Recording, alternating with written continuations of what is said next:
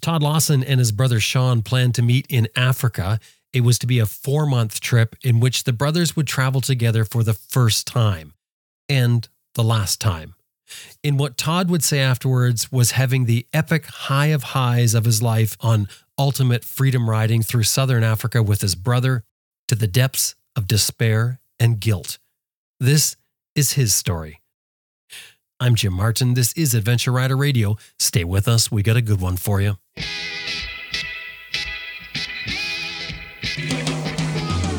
I'm Sam Manicott, Simon Havey, Helge Pedersen, Charlie Bowman, Chris Birch, Elizabeth Martin, Clinton Smith, Dana Smith, and you're listening to Adventure Rider Radio. Adventure Rider Radio.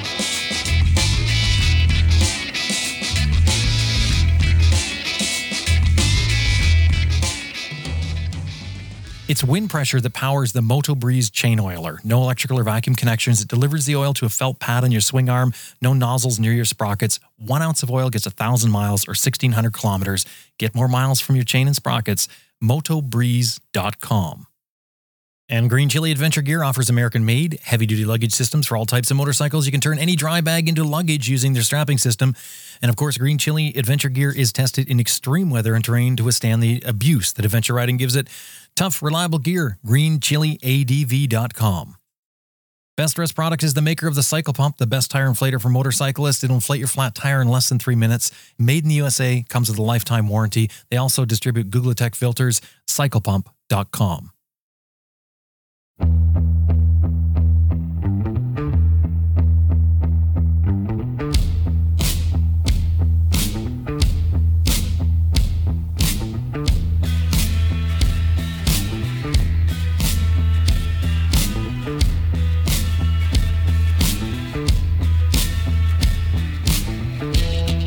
My name is Todd Lawson. I am from Whistler, British Columbia, and I am a magazine publisher and a first-time author.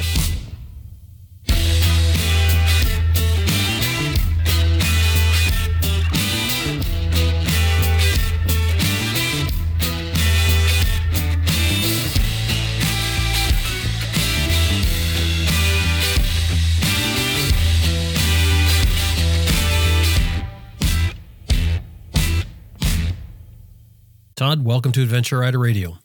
Thank you so much, Jim. Sean Lawson was your older brother. Now, can you start by talking about what it was like growing up with Sean? Yeah, good question to start. It was definitely eventful. Sean was a character. He was kind of a larger than life dude. He really kind of loved to make people laugh. He loved to get out there. He was really like, he was into skiing, and then he just kind of flew himself full force at skiing, and he was a ski bum. He was into that. And whether he was working or hanging out with his friends or just doing whatever, he was quite an animated character. And like I said, he loved to make people laugh. And then Sean got bit by the travel bug, and then we didn't see him for a few years. So how were you and Sean different, and how did that affect your relationship? I'm thinking in particular as you're younger, before you're actually going off and traveling. Yeah, well, the younger years when you're siblings and there's, fighting and punching, and especially with brothers and wrestling and all that stuff, like that was definitely a thing in our household, where if you pissed Sean off, he would punch you or hit you or whatever. And it kind of had that big brother domain over you, you know what I mean? Mm-hmm. But yeah, he was also, quite a caring guy, and, that was kind of instilled into him by my mom, who was amazing in her own right at what she did and who she was as a person. I kind of, I use that every single day in my life. How did your connection with the outdoors begin? You mentioned Sean got into skiing and everything. Well, funnily enough, our connection through the outdoors was through our stepdad. His name was Roy.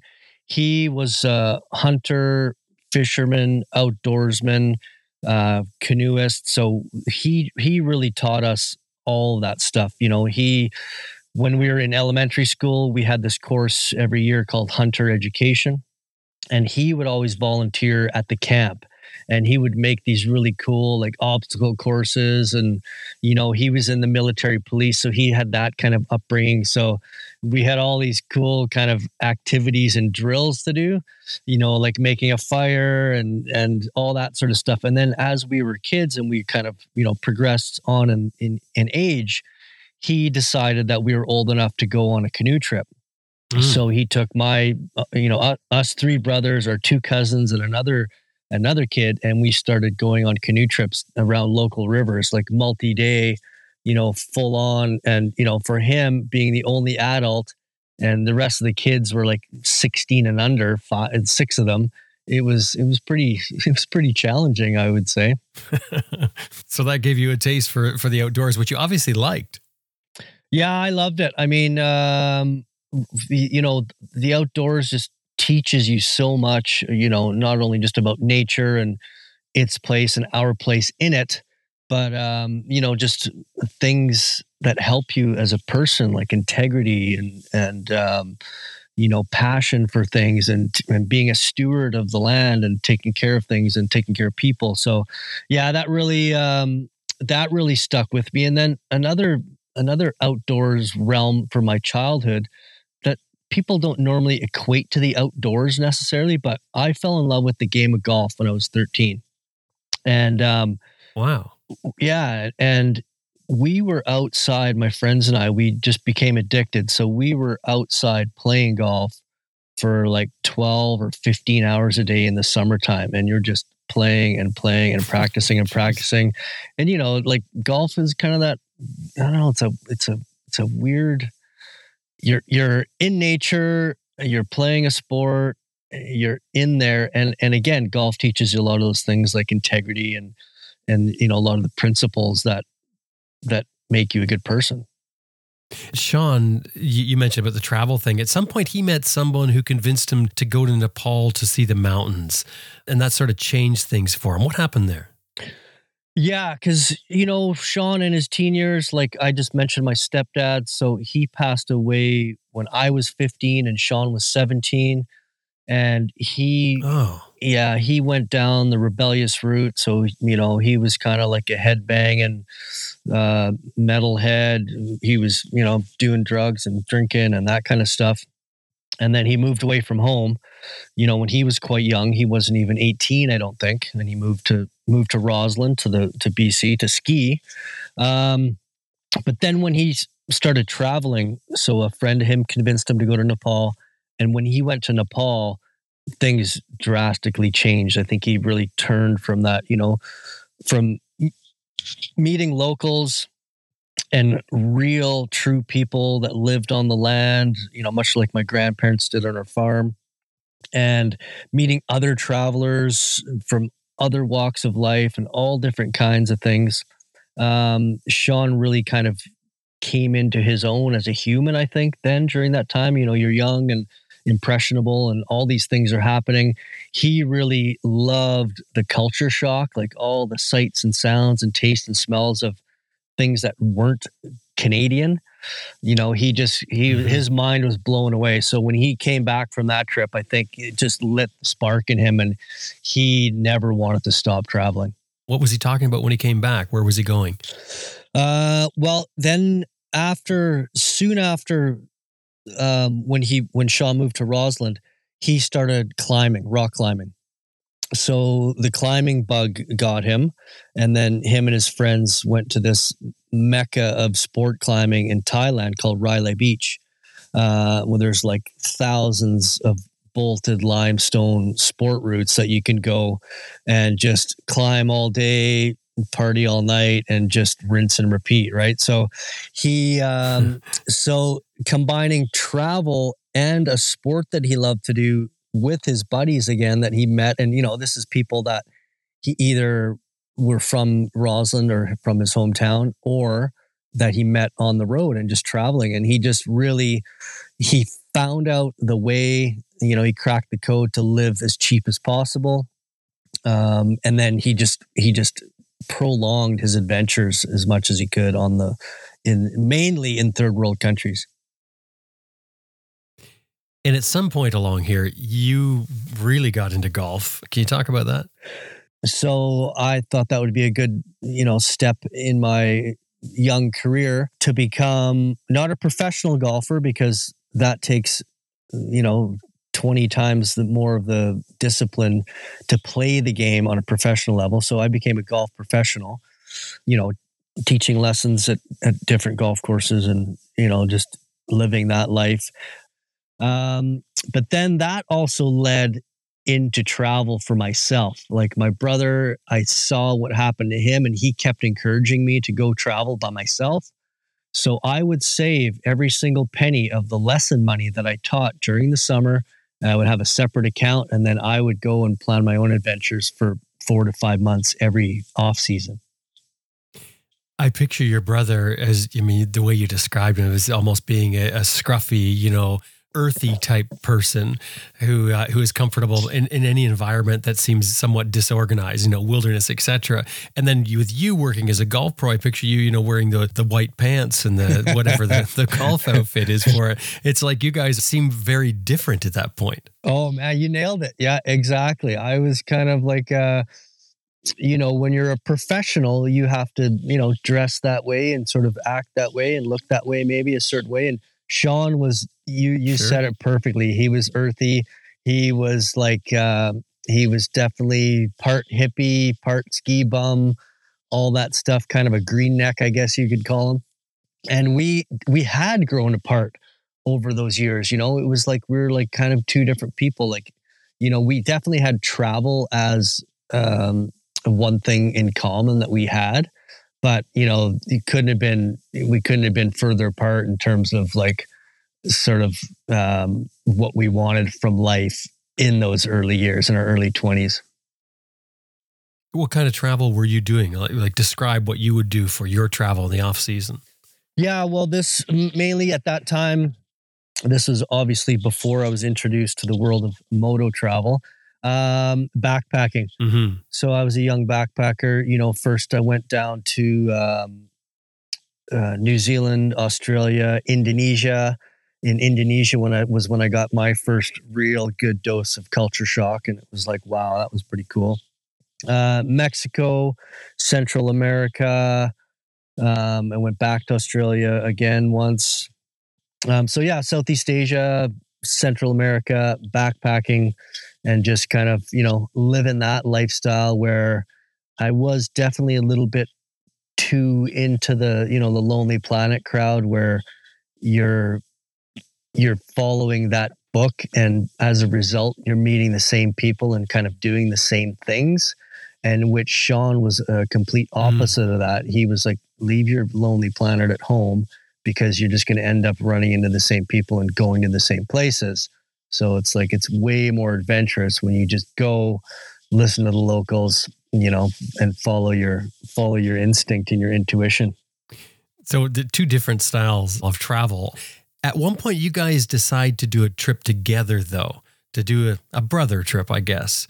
What was that trip supposed to be about, and where were you going to go? We realized that it was high time to travel together. Like, I had been traveling for, I guess, 7 or 8 years. He had been traveling for about 10 years or 10 or 11 years. And it was always, on his own. I was on my own. So we're like, okay, well, let's reconnect as brothers and let's go traveling together. So we decided on South Africa. We were both keen to see some wildlife, and neither of us had been to Africa before. So that kind of seemed great. So we met in Cape Town. I had come straight from my golf professional gig in Ontario. Actually, at the time, I was working in Owen Sound. And Sean was in Cambodia. And this was when he first started to get introduced into motos and motocross. And he was racing motorbikes in motocross in Cambodia. And kind of as a result, and almost as a byproduct of that, he had started to travel around Cambodia with his bike. And he just realized how amazing it was and how much freedom existed from traveling on two wheels, from, to get from place to place and from race to race kind of thing, right? So then we met together in Cape Town. Mm-hmm. He was still into climbing, so he brought all his climbing stuff. And then a couple of months later, after we were working for a while, he's like, "Hey, Todd, why don't we just buy dirt bikes and we could do the, we could cruise around through Southern Africa together." He's like, "What do you think about that?" So I was kind of shell shocked a little bit, it was like kind of coming out of left field, and, it was totally a different. Because you're not into bikes at this point. Exactly. I'd never really even owned a motorcycle. I had ridden a couple when I was younger. My younger brother had one. And so I was a little bit nervous, to say the least. But you did it. We did it. Yeah. So we bought these 2 bikes in Cape Town, these pair of used Honda 250 XLRs. And I loved it right away. I was just like, wow, this is pretty cool. You definitely had to be careful, because even though the Cape Town traffic or roads or riding isn't too bad, you are on the wrong side of the road, and you got to wrap your head around that to begin with. And then just learning the bike and shifting and braking and, all the stuff and all the things. And then it becomes even a little bit more difficult when you strap a bunch of stuff on there and, suddenly your front wheel comes a bit squirrely and you're on the gravel and you're like, oh, I better be even more careful now, Your trip, I think, was supposed to be 3 months. Did your idea of the trip length change when you got the motorcycles? Well, it was supposed to be a little bit longer. It was supposed to be about 4 months. We left in late April, and our mom was getting remarried in August. So we knew we had to be back for August for the wedding. And that was what we were shooting for. We're like, okay, we got some time.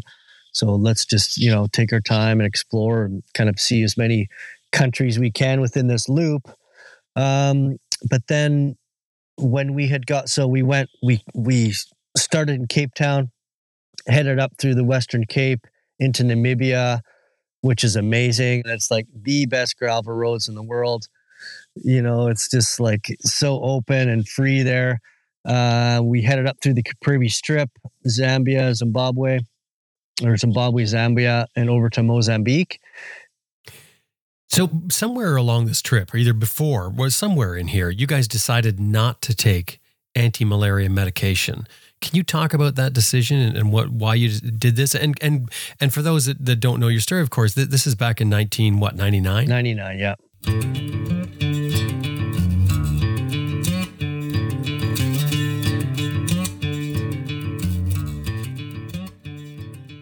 They are the official sock of Adventure Rider Radio. They are the best cold weather socks I've ever tried in many decades of wilderness adventures.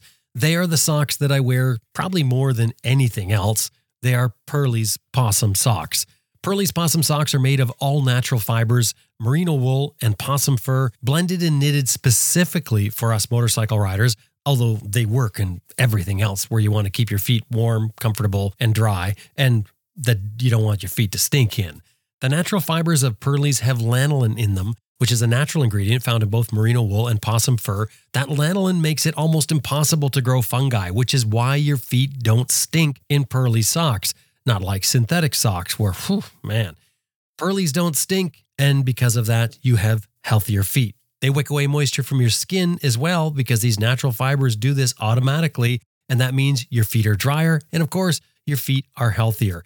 Yes, I believe my feet are healthier because of Purley's Possum Socks. Of course, I use them for riding, but I would never leave these socks in the drawer and just wait for a ride. These socks are so good that I use them almost every day.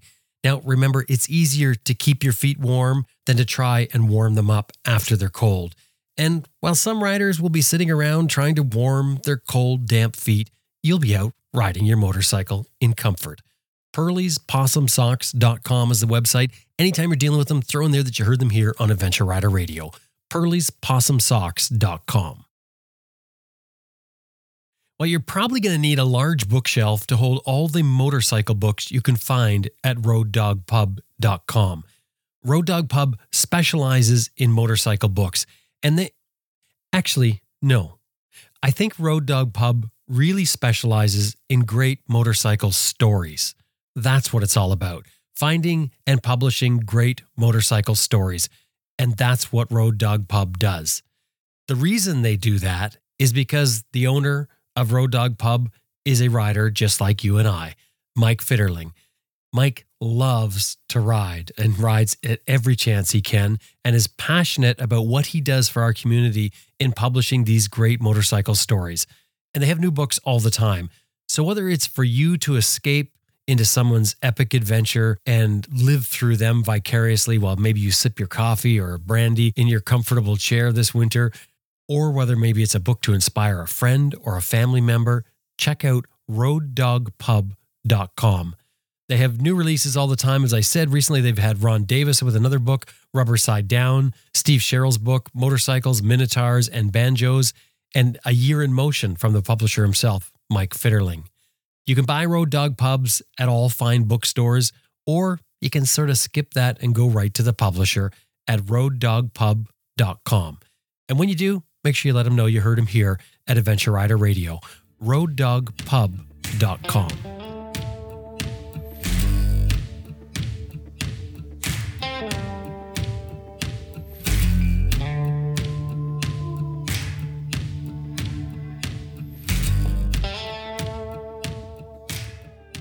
It was April of 99, and we were in Cape Town. And, you know, we knew that obviously there was malaria in Africa. So we went to see a travel nurse and let her know what, you know, kind of our proposed route and itinerary as far as geographic locations were concerned.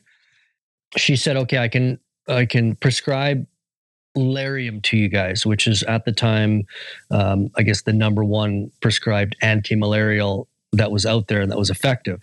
And in traveler circles, it is known as Scarium.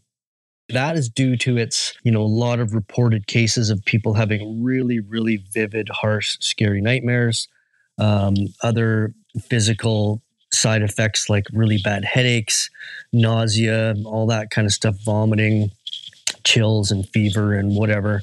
And then even on the extreme cases, like people turning on their partners and having these violent psychotic episodes and all that stuff. So that kind of spooked us, I think, a little bit.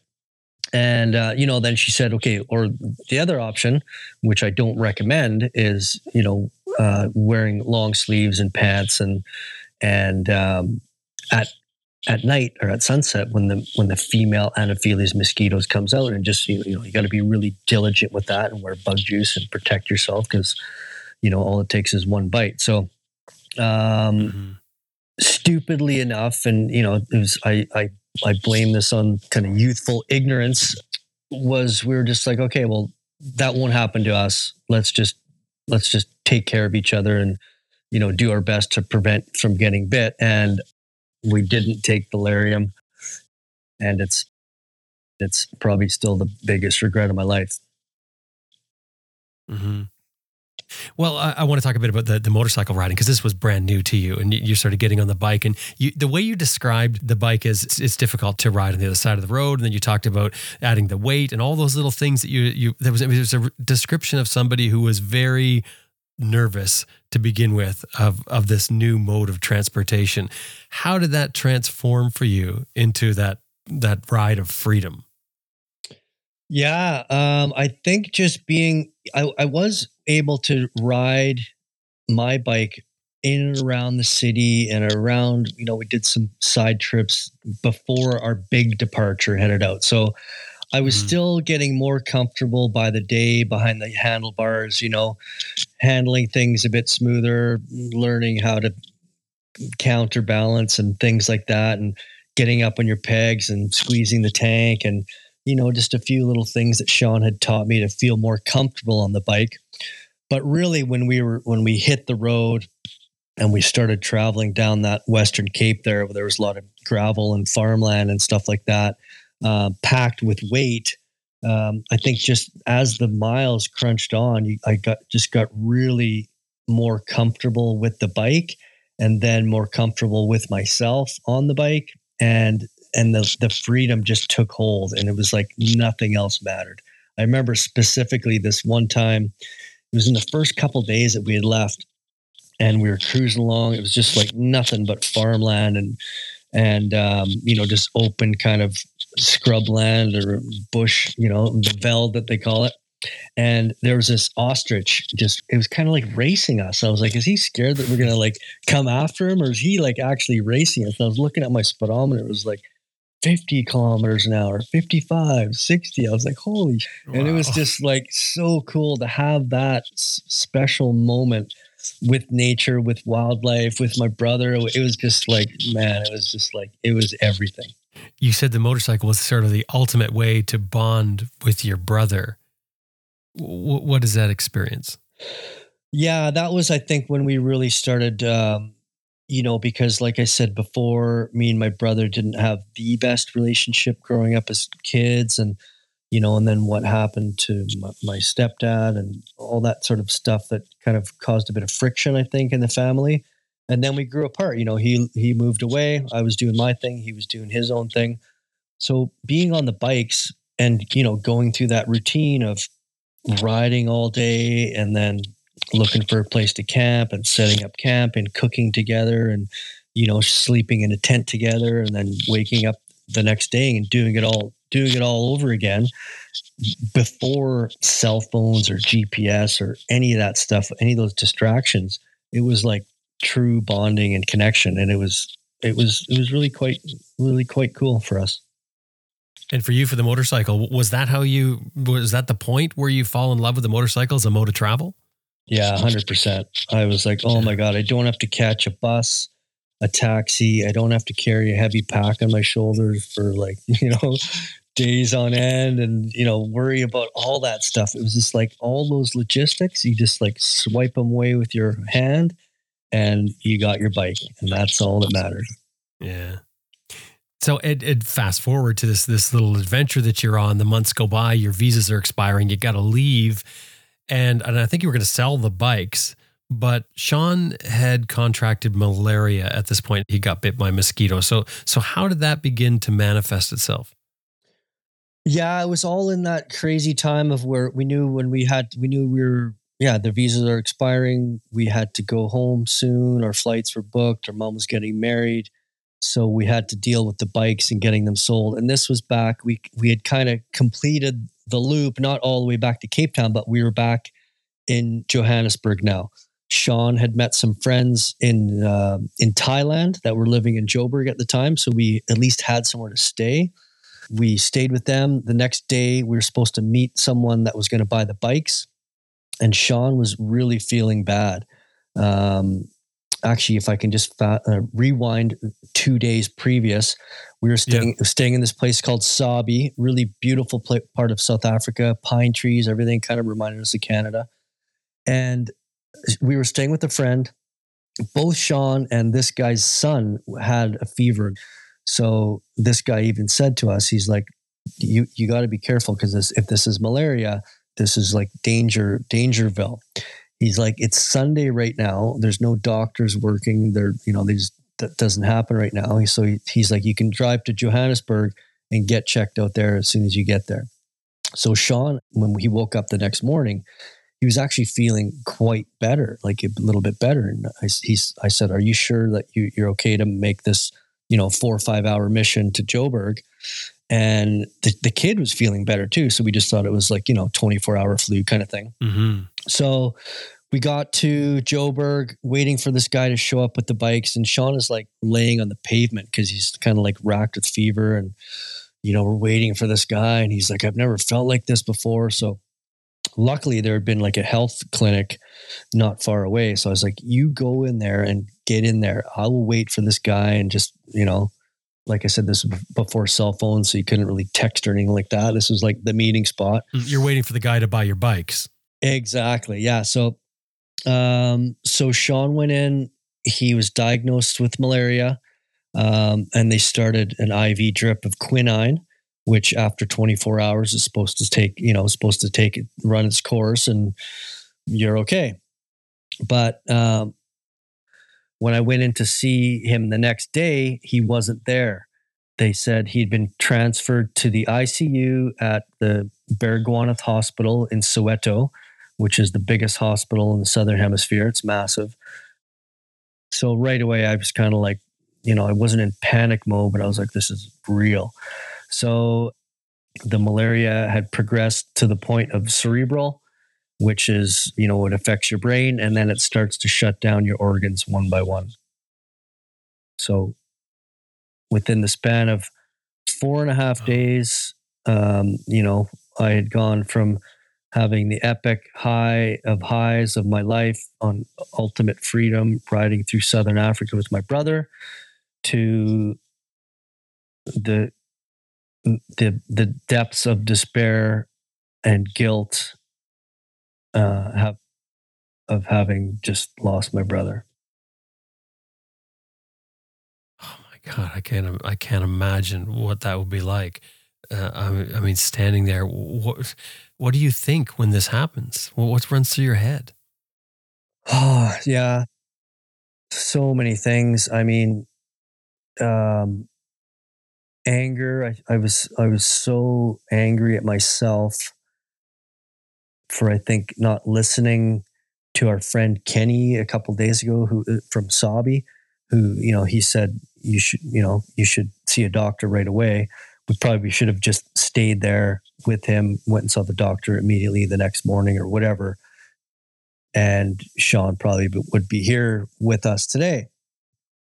So yeah, there's that, and just like, oh my God, I got to tell my mom,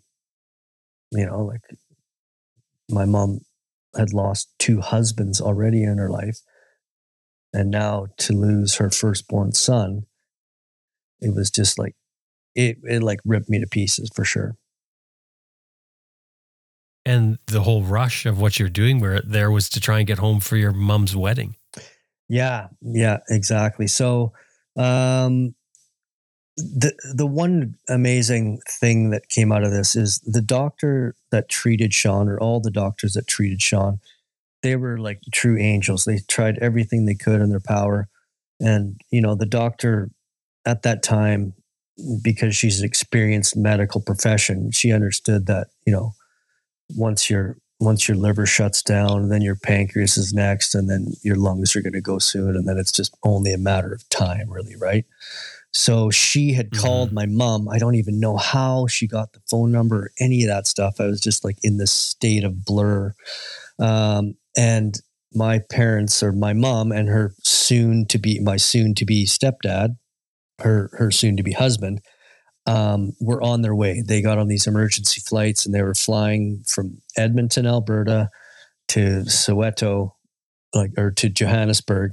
And unfortunately, they missed seeing Sean by about 8 hours. He passed away while they were in the air. Wow. Yeah, but the doctors, my parents stayed with the parents of Sean's doctor, who had also just lost a son like a few years earlier. He got hit by a drunk driver while he was cycling. So just having that connection really helped the grieving process, and especially with my mom, because she was, she handled it much better than I thought she would. And, just seeing her step off the plane, and just being so grateful that I was there with him really took a lot of that off my shoulders, instead of being mad at me or whatever, racking me with guilt. She totally understood, and she just said, I'm so sorry what happened, And you had a lot of trouble dealing with survivor's guilt over this. Yeah, and I didn't even know what survivor's guilt was at the time. Even after that, a couple of years after that, I just knew that this was just weighing on me, that why was it him and not me? Or, it could have been both of us. Why did the universe take Sean and not me, even though we'd been traveling in the exact same places and all that stuff? And, I dealt with that for quite a while, like at least 3 or 4 years. And then it wasn't until I met my now partner, Christina, and we had decided to kind of keep Sean's legacy alive and his dream. Because while we were on the road in Zimbabwe, he said to me, he's like, Todd, we could do this back home. We could buy bikes in Canada and drive all the way to South America.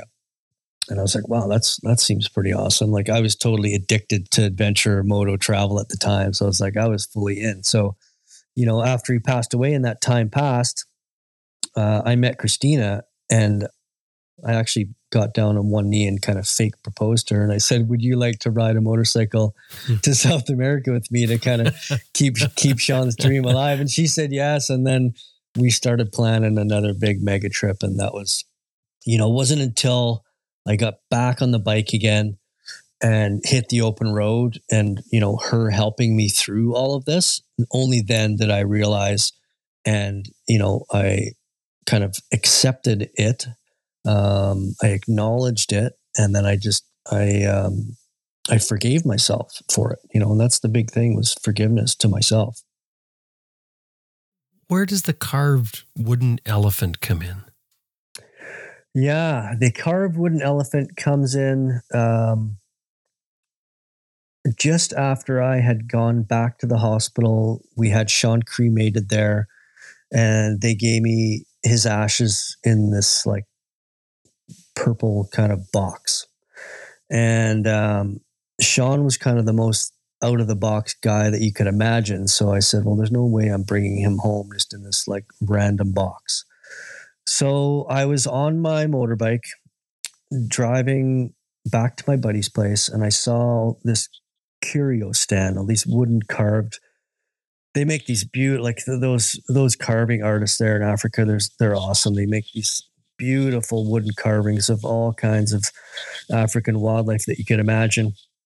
And I pulled in there, got off my bike, was walking around, and I saw this, like, there was probably 10 or 12 of them.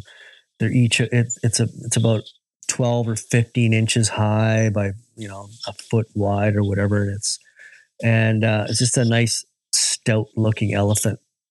And this guy approached me and he said, can I help you? And I said, well, I want to bring my brother's ashes home, with me. And he said, give me one day.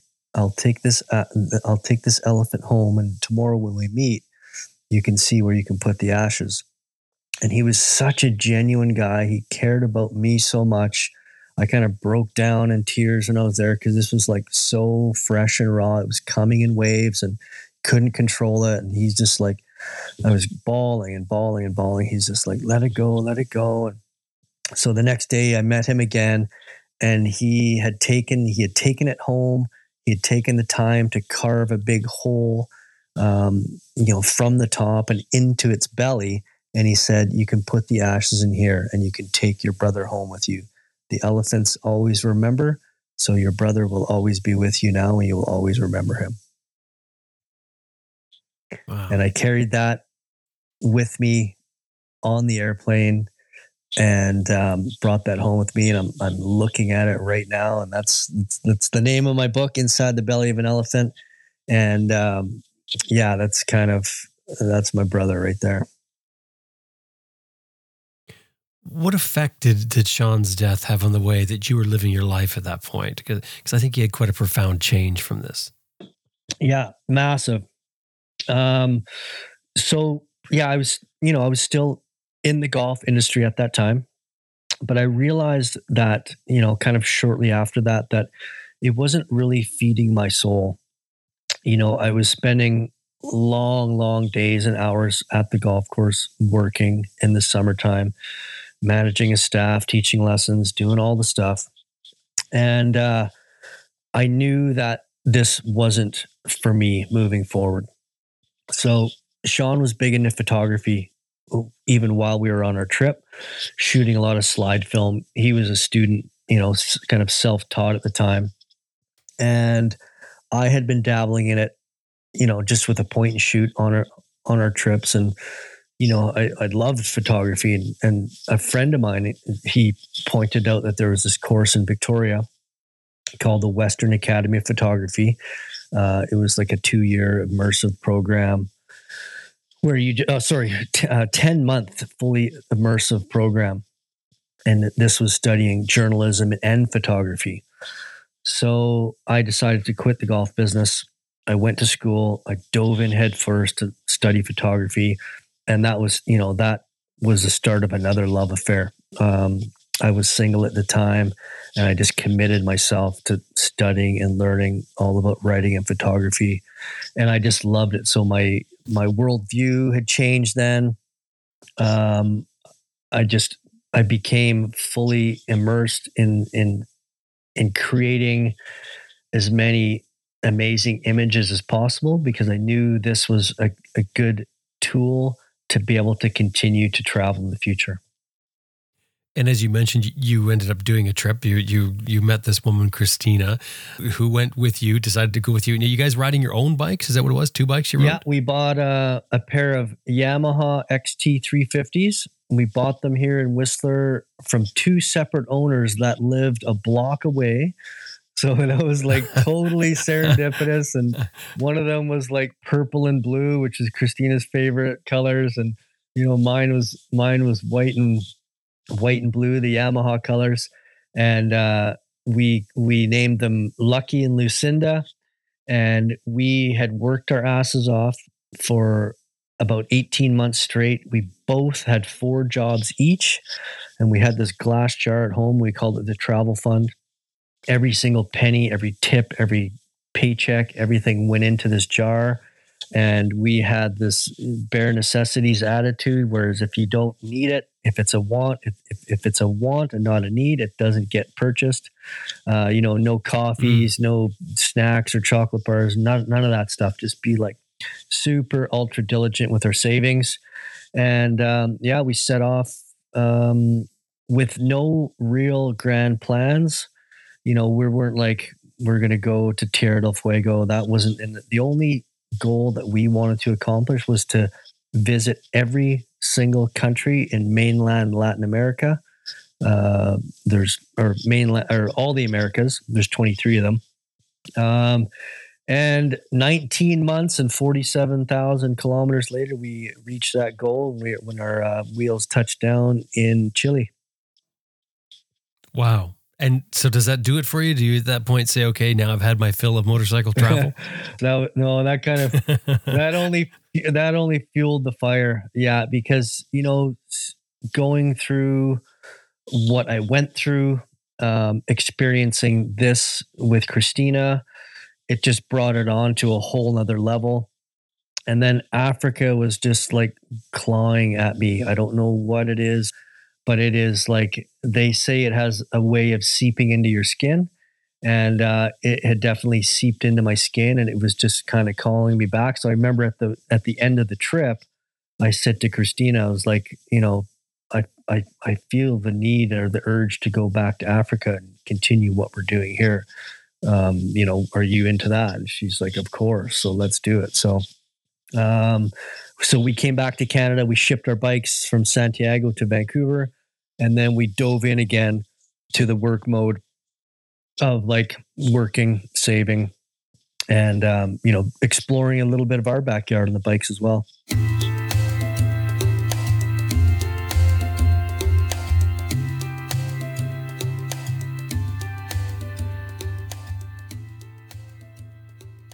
HexInnovate.com is the inventor of the GS911. Now, in case you're not aware, that's the diagnostic tool that has changed the lives of many BMW riders. The GS911 allows you to see inside the computer system that runs BMW motorcycles. It can check fault codes and help diagnose problems in the system in a way that only a dealership could before. It's truly revolutionary.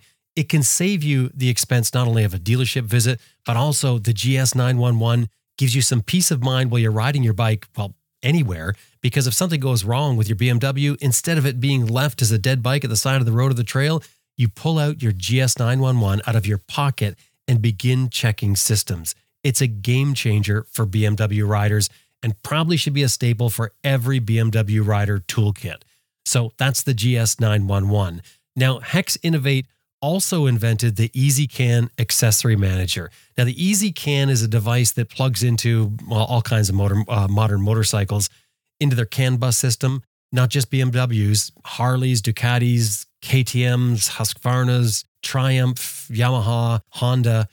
The EasyCan allows you to add accessories without cutting a bunch of wires and potentially voiding your warranty and or messing up the system.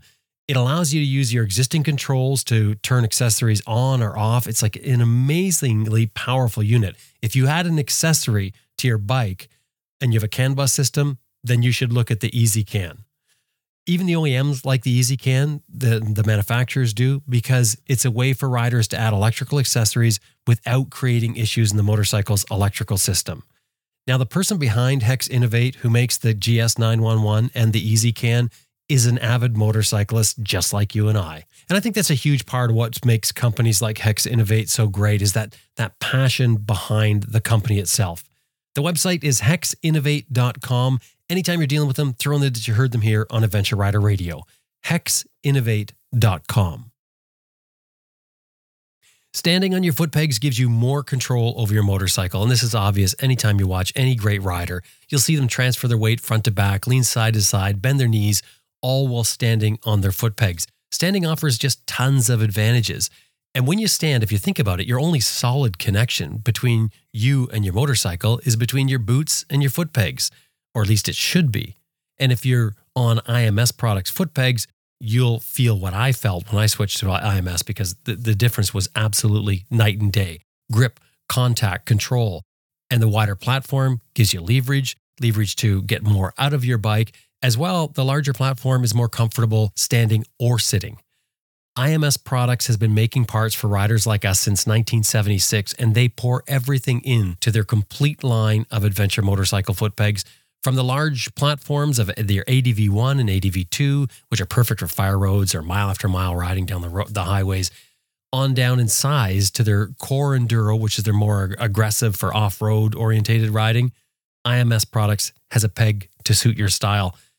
IMSproducts.com is the website. Anytime you deal with them, throw in there that you heard them here on Adventure Rider Radio. IMSproducts.com. Was there any apprehension heading back to Africa? I mean, this is where your brother died. There was loads of apprehension, and the apprehension mostly came from my mom, obviously, because she's like, "There's no way in hell you're going back to Africa when I lost my son." So, I realized it was possibly and potentially, and it sounded like a bit of a selfish pursuit to go back there. But I knew that we wanted to do something and give back, because I had, when you travel in this manner and you're on the road consistently every day, things do and will go wrong. And there's always road angels and people that help you out, like every single day. When you think about it, whether it's, the person serving you food at the restaurant, or, at your little hotel or campground you're staying at, everybody is always helping you. And it's hard to kind of give back, like aside from being an economical, benefit to the economy as a whole. There's still, you want to be able to do something and give back. So I knew that we had been doing some research, and we discovered that sleeping under a mosquito net helps prevent malaria cases by up to like 70% in Africa, and especially in rural Africa. So I knew, we pitched this company called the Against Malaria Foundation. It's not a company, it's an NGO. And they do fantastic work worldwide with helping stem the cases of malaria by distributing insecticide-treated bed nets. So our thing was, okay, well, let's, as much as often as we can, we'll cram our saddlebags full of mosquito nets. And as we're traveling remotely, we will give these away to the people that we're staying with. That'll help them. So we did that. And obviously there's, we raised, I think it was like $6,000 or $7,000 from our network of friends and family. And we never saw that money, just went straight into these nets. And then when we didn't have the space or whatever to take on all the nets, we joined forces with these other really big mosquito net distribution projects that were taking place in Africa. And we just helped volunteer during that time. And the way that they handled all this stuff, Jim, was amazing. It was just like supremely well organized. And when you're when you're a part of something that is doing so much good and preventing, saving lives, like it feels good. It's a good feeling to be part of that. What's that like? When you're going to, you said people you're staying with and you're giving them nets. Like, do they not have nets? Do they not understand about the nets? And what is that like? How do you introduce it? Yeah, it was kind of all the above. Some people definitely had nets. Some of them were in like terrible condition where you could see it was probably 7 years old and there was rips and holes and they tried to stitch them up. And but other people, like in the really remote areas, they didn't really know. They didn't even know how to hang it properly, because part of our role, because we had the bikes, was post campaign, post distribution project, we would go from village to village and hut to hut to make sure that the nets were hung properly. Oftentimes they were hung like 2 inches above the floor where their mat was, so which would render them ineffective. So we just helped them to lower it, and just, you got to tuck it into your bed so it helps. And like you could really see people how grateful they were. It was primarily for kids under 5, because that's when you're most susceptible to catching, malaria at night. So you could, so help. These parents were just like so grateful. And of course you come across those bad instances where the men will take them and use them for fishing nets, or even, there was some cases of even the white ones, people using them to make like wedding veils and dresses and things like that. So they wouldn't use them for the purpose that they were meant for. So, the Malaria Consortium and the Against Malaria Foundation, they were happy that we were on the ground filming all this stuff for them to use, and just, going. So we spent days going with our bikes in rural Uganda, mainly, going from, like I said, village to village, hut to hut, and, talking with all these people and making sure that their nets were hung properly. Wow, that's really neat, because there's been lives saved there. I mean, even if there was one from the work you did, I mean, it's a life. It's just amazing. Yeah, exactly. Even if there was one, I mean, like because I know that it's a preventative disease, we could have prevented my brother from dying. And it, like you said, if there's one person that I know that we potentially saved their life, it's worth every single, kilometer of crunching, of searing African heat and hunger and all that stuff, all the stuff that you go through on a trip. It was just worth every moment of it. So what does your life look like now? Well, my wife and my daughter, we just returned from another big epic trip. Our daughter is 12 now. She was 10 when we left. And we just returned from a year-long trip from Ireland to India and kind of back through Morocco. And we spent a year. We had 2 motorcycles, one Russian Ural sidecar motorcycle and one Royal Enfield Himalayan. We shipped them from here to Canada to Ireland.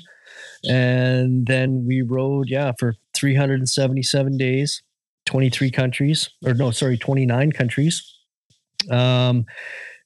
Because we wanted to introduce our daughter to the world of adventure motorcycle travel. And we knew the education that was going to come from it.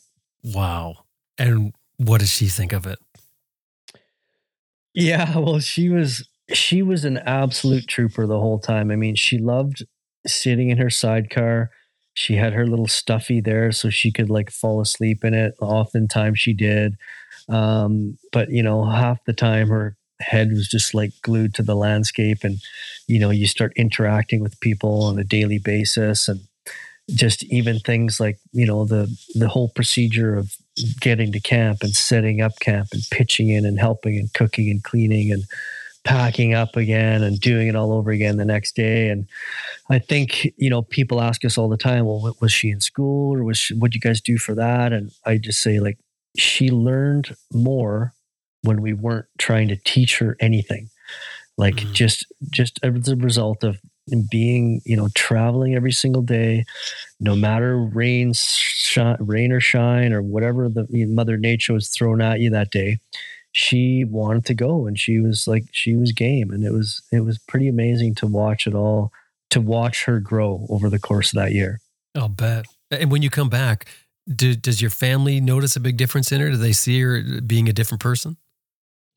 Yeah, I think a little bit. It's when the day she got back, her friends came over and they surprised her, and she went to school the next day, like nothing ever happened. Oh, wow. And, meantime, mom and dad are like, oh, I kind of want to see all our friends and family and stuff, but I also just want to like stay at home and hibernate for 2 or 3 weeks and just like recalibrate here, because it is quite taxing, as like as us moto adventurers know.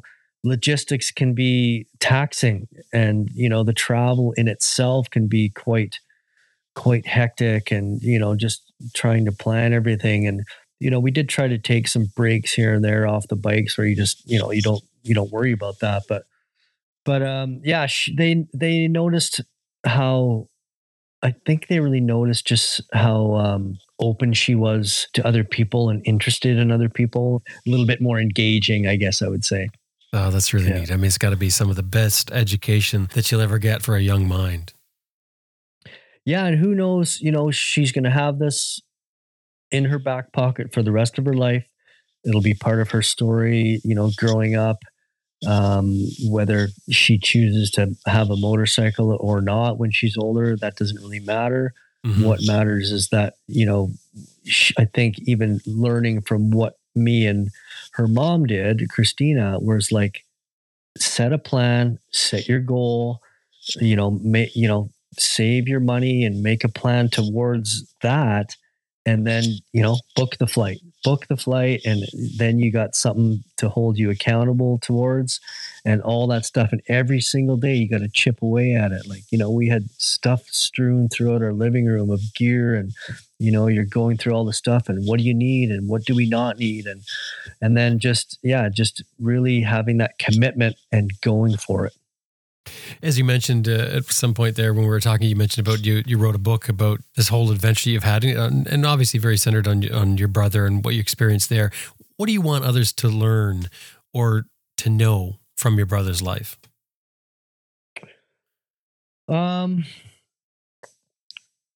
Just, it's, I guess, to not follow the rules in a respectful way, like, live your own life according to how you want to live your own life, whatever that may be.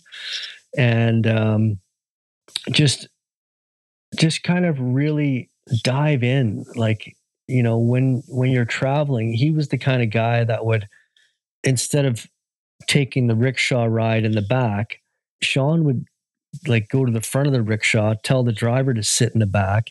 He would take the guy out for lunch, and then he would rickshaw him back. And the guy would, at first he'd be like, no. And Sean would like kind of make him do that, or, certain things like that. Like, kind of when you're traveling, it's so easy to just get into that mode of like, oh, I'm a tourist now. And, I'll just take everything and take and not give back in this sort of genuine way. But, when you're not following the herd and you're not buying the canned adventures, life really, and these experiences really can expand your life. And when you get really into like either helping out the locals with like farm work, or even just something like that, where you're just like volunteering out of your own heart, not necessarily some planned thing.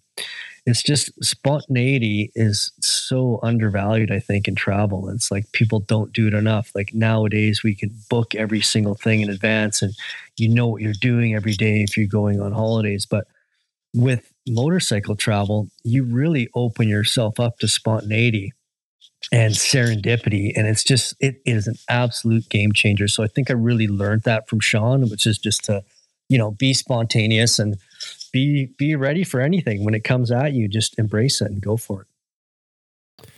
Todd, thanks so much for sharing your story, and I'm sorry for your loss. Thanks so much. Yeah. Hey, thanks for having me. This was an absolute pleasure and an honor, and I look forward to the next one.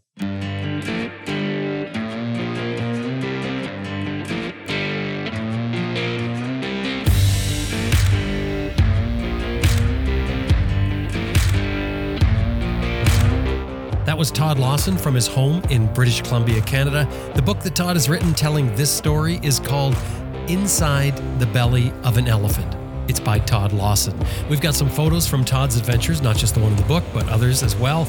And we've got the links, etc., all in the show notes as usual on our website, adventureriderradio.com.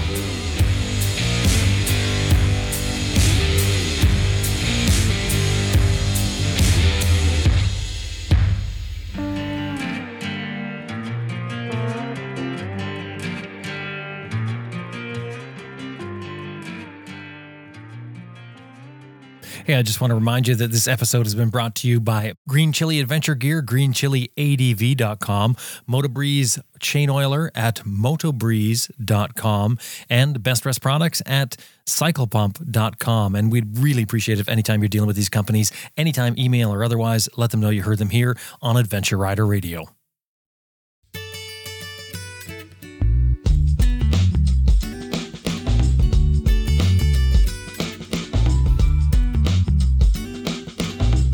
Well, that about wraps up another episode of Adventure Rider Radio, and we sure hope you enjoyed listening to it as much as we did making it. Special thanks to our producer, of course, Elizabeth Martin, and you. Thank you very much for listening and being a part of this. Hey, if you haven't done it already, we would really appreciate it if you would give us a rating wherever you find your podcast, iTunes or Spotify or wherever. 5-star, of course, is what I'm hoping for from you. But anyway, a rating, because that helps other people find the show. That would be great. Now, the other thing is this show is built on a model of advertising and listener support. So we need your support. Drop by our website, adventureriderradio.com, click on support, and consider our patron option. Just a few dollars a month. Just think of what you get from the show. We're here every single week for you. We've got our other show that comes out once a month. Whatever you want to do, just once a month, and you help keep the show going. We'd really appreciate it if you drop by and check it out. adventureriderradio.com and click on support. My name is Jim Martin. Now it's time to get out there and ride your bike if you can, and I will talk to you next week.